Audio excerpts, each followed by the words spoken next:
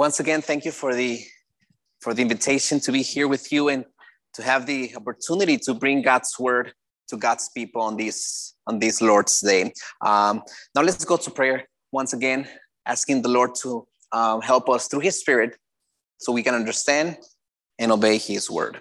Let's pray. Father, we thank you. We thank you for bringing us together in your day.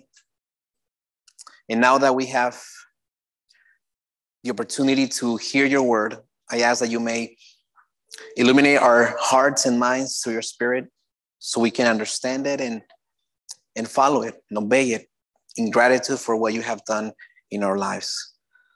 So, Father, edify your people, edify your church through this sermon and receive all the glory. In Christ's name we pray. Amen.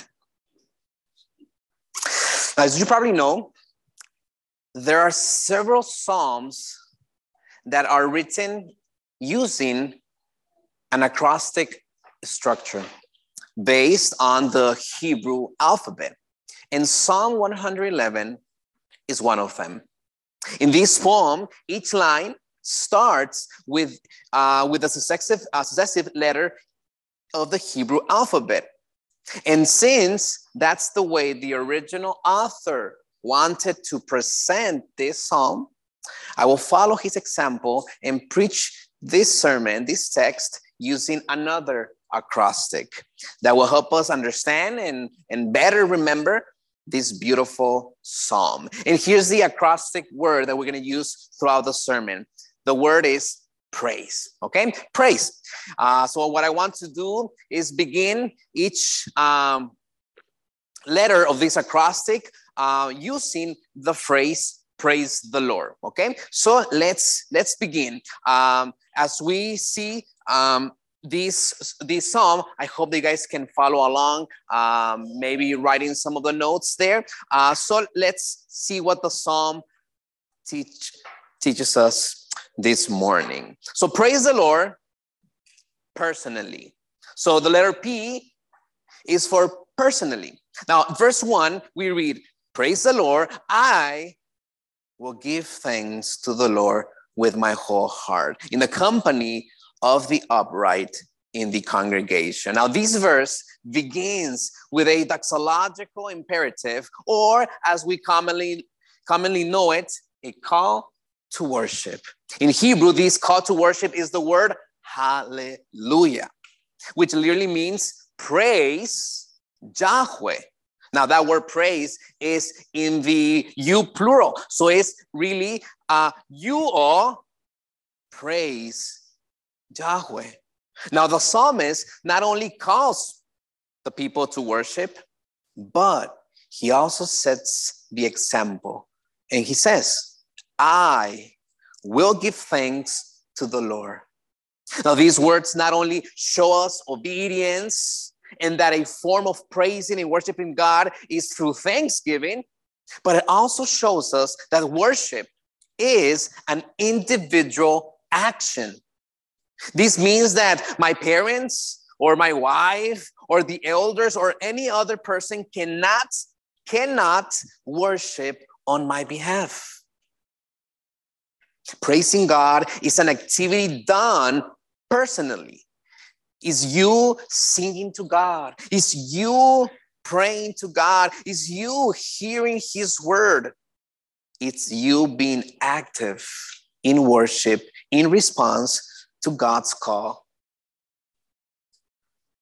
Now, if you notice, this individual act of worship in response to God's call is followed by these words, in the company of the upright in the congregation. In other words, the psalmist is saying, I will praise God, and I will thank God, and I will do this with others. This is significant because it teaches us that there is a moment where worship is both personal. You're doing it personally. It's both personal or individual and corporate. Now, in those days, when the psalm was written, that type of worship was done in a temple. In different feasts, Passover, Tabernacle, there was different feasts where people were gathered. They were summoned to praise and worship God. They went and they personally, individually praised God, but they were doing that worship in a context of community. So in those days, that worship was done in the temple. Now today, this is done through Christ, the true temple, primarily on Sunday worship. Of course, we are also to praise God and give him thanks in other type of contexts, private worship, when you're at home and you're doing your personal devotionals, through family worship. Yeah, that's all true. But from this psalm, as well as other passages from the New Testament, we learn that there should be a time for public worship where people praise God individually, but in the context of a church, in the context of community. So the only way that we can really obey this command to praise God in the congregation is by coming and being part of the congregation. There's no, I will praise God in my house by myself and think that is a good way to replace community worship. That's not possible.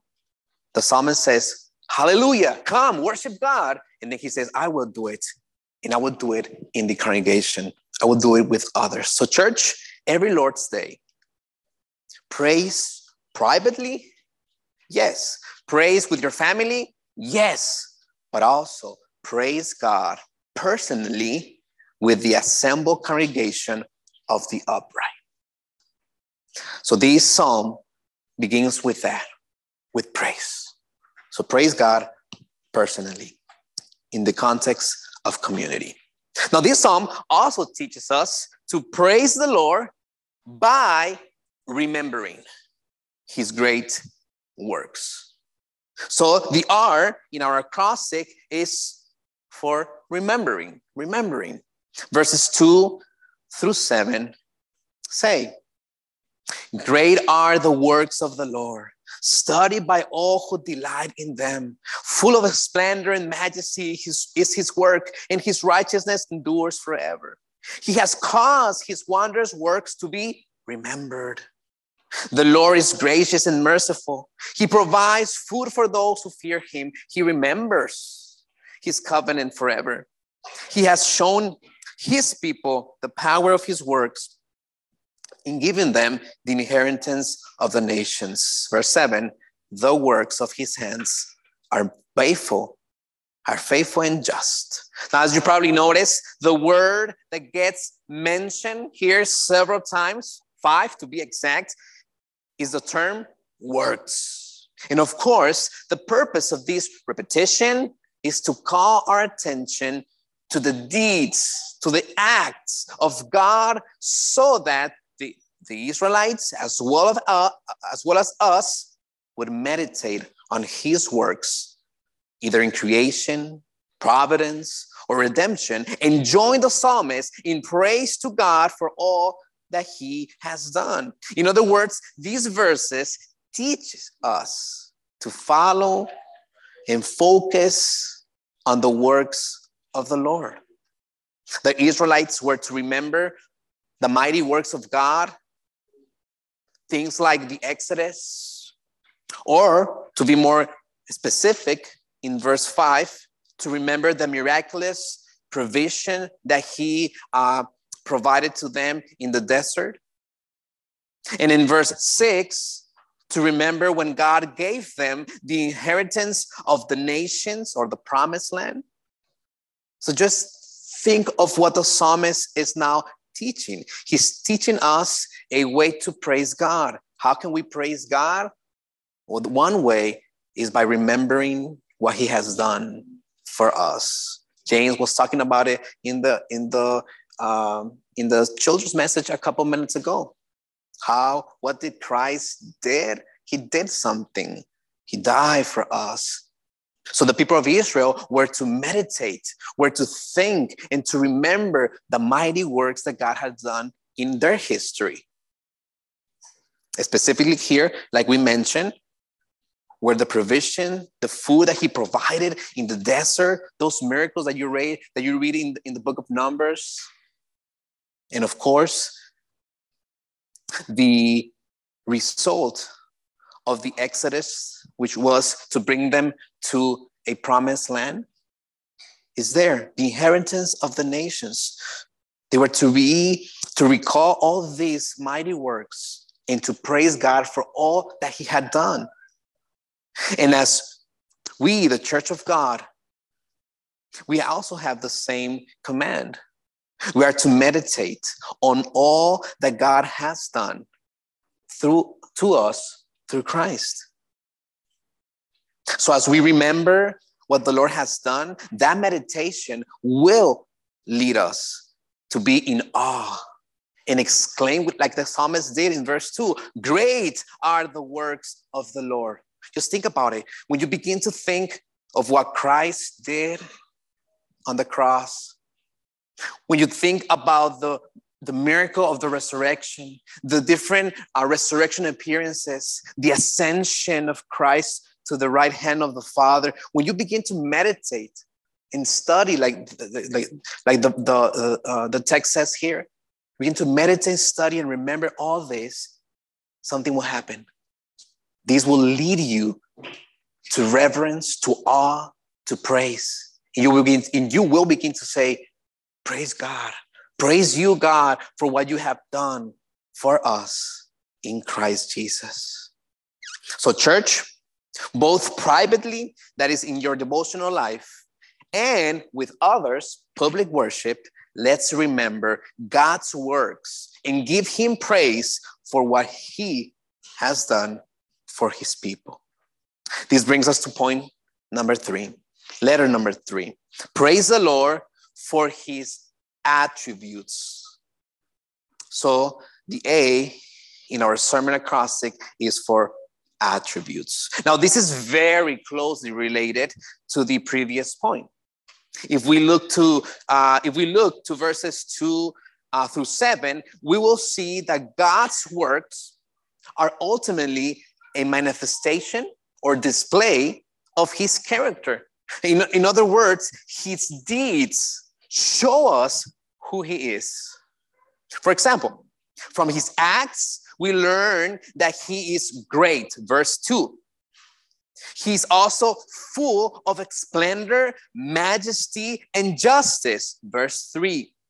We also learn that he is wondrous, he's gracious, that he's merciful, verse 4.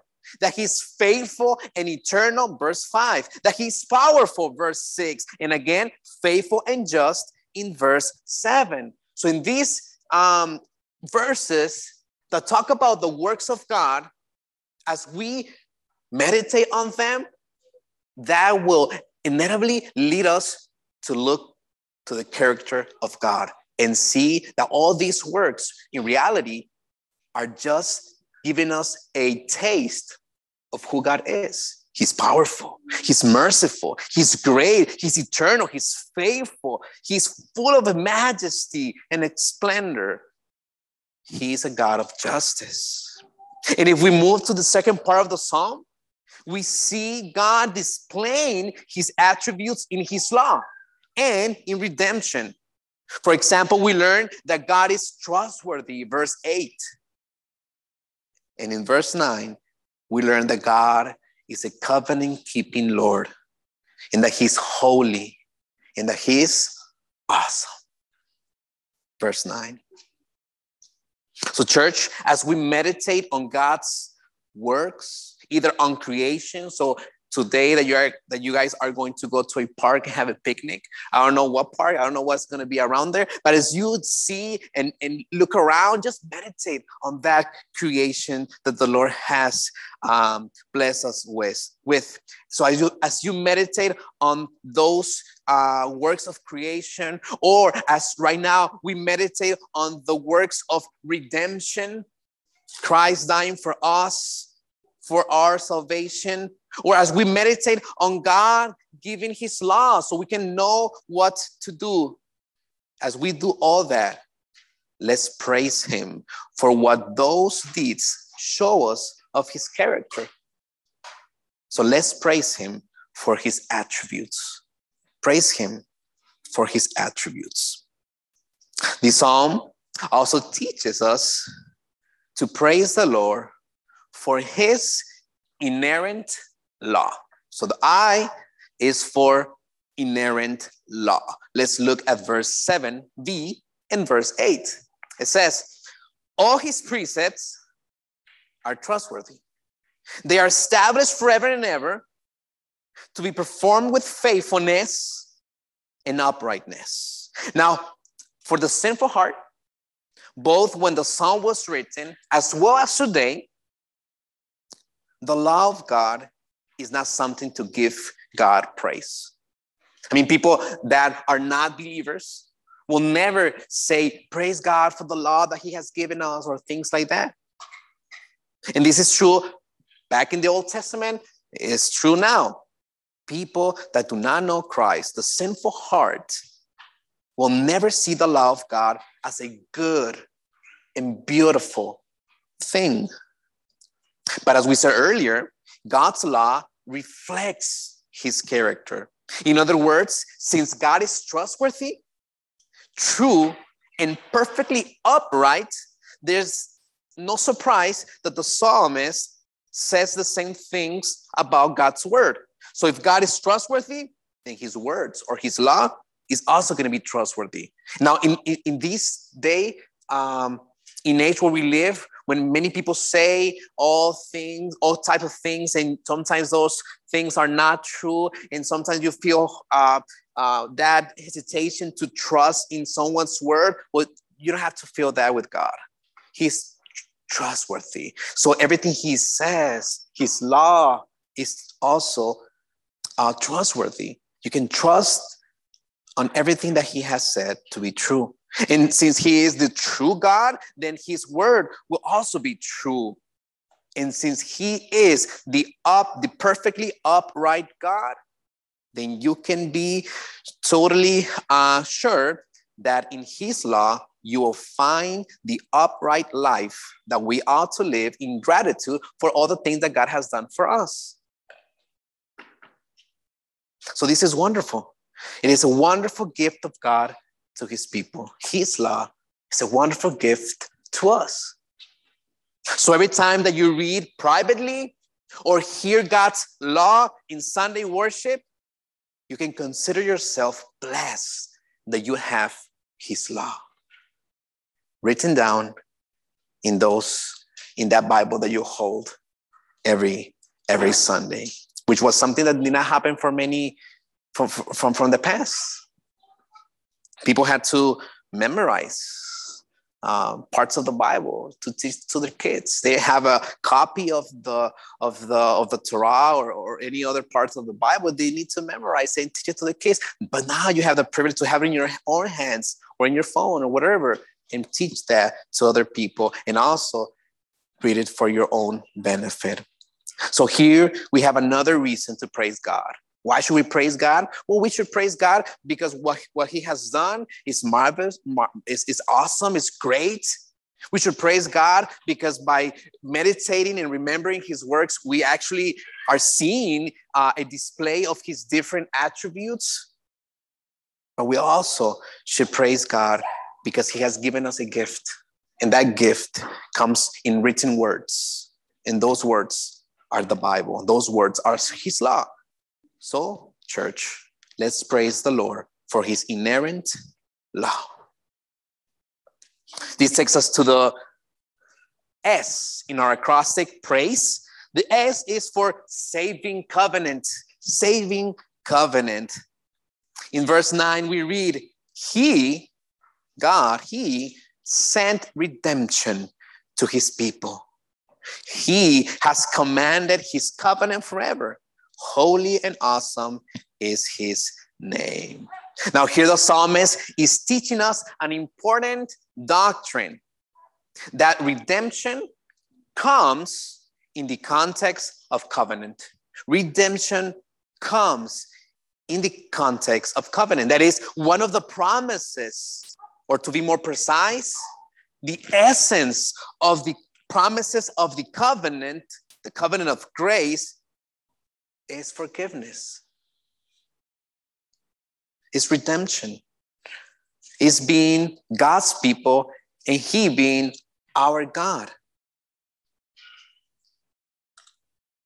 Now, if you remember, we said that the psalmist was he gave some of the things people were to remember. God gave them food in the desert. God gave them the promised land. But for some reason, the psalmist in those first verses, he did not mention the Exodus explicitly. And I think the reason is because he wants us to understand that redemption for them typified in the Exodus, and for us in the cross of Jesus Christ, that is central in the works of God. So redemption that comes in the context of covenant is one of the greatest gifts that God's people can enjoy. And of course, when we think of redemption, we think of someone paying a price, someone paying for someone else. In the old covenant, those someones or some things were animals. They were slaughtered, but all those were pointing forward to the Lamb of God who takes away the sins of the world. When that Friday, Jesus was going to be on the cross paying for something, and He was paying for our redemption, for our forgiveness, for you to have communion with God, and in that communion have true happiness and have true meaning of life. So the saving covenant is just another word to say that God is a God that fulfills his covenant promises. Specifically, He fulfills and gives us forgiveness because someone gave His life for that to happen. So we praise God personally in the context of community. We praise God for what He has done. We praise God for His attributes. We praise God because He has given us His law, His word. But we also praise God because He has given us a Savior. He has given us a Savior.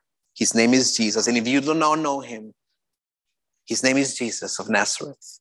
He came, He died, He rose again, and He is the only one through whom we can have salvation, redemption, and forgiveness.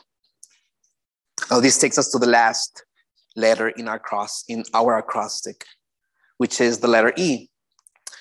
So praise the Lord with exemplary living. Exemplary living. The last verse of this psalm says, "The fear of the Lord is the beginning of wisdom. All those who practice it have a good understanding. His praise endures forever." I think this is fitting that the psalm ends with how we should live, because implicitly we can say that once we are redeemed, once we are saved, then the question becomes, okay, Lord, now that I am yours, you are mine because of the covenant, how should I live?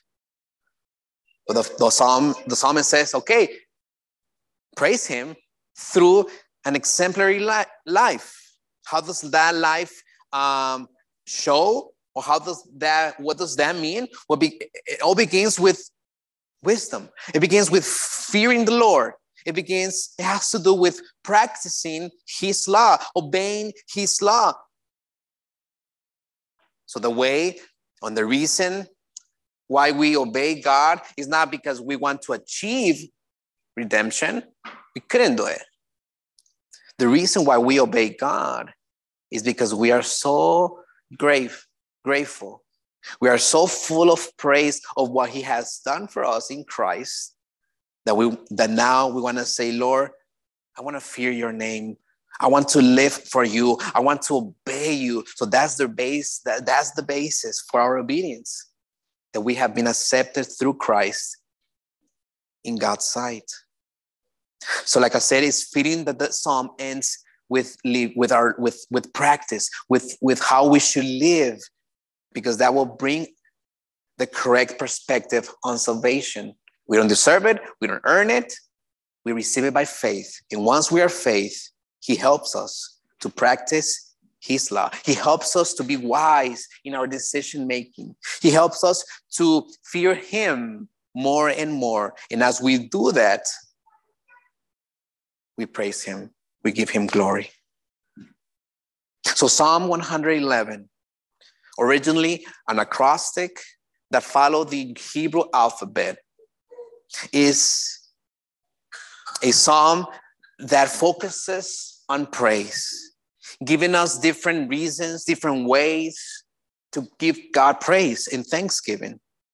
Some of those ways are seen throughout a normal worship service. When you come, you hear God's calling to worship, and you respond with worship, with praise, and then you come and you confess your sins, and you confess your sins. Why? Because there was a Lamb of God who died, who brought us that forgiveness. And once that you are sure of your forgiveness, then more praise comes into the heart of his people. And once you give God praise for what he has done, his instruction kicks in, like here we have the law of God. And once we hear the law of God, the last part of the worship service and of this psalm is, okay, now that you have heard it, go and do it.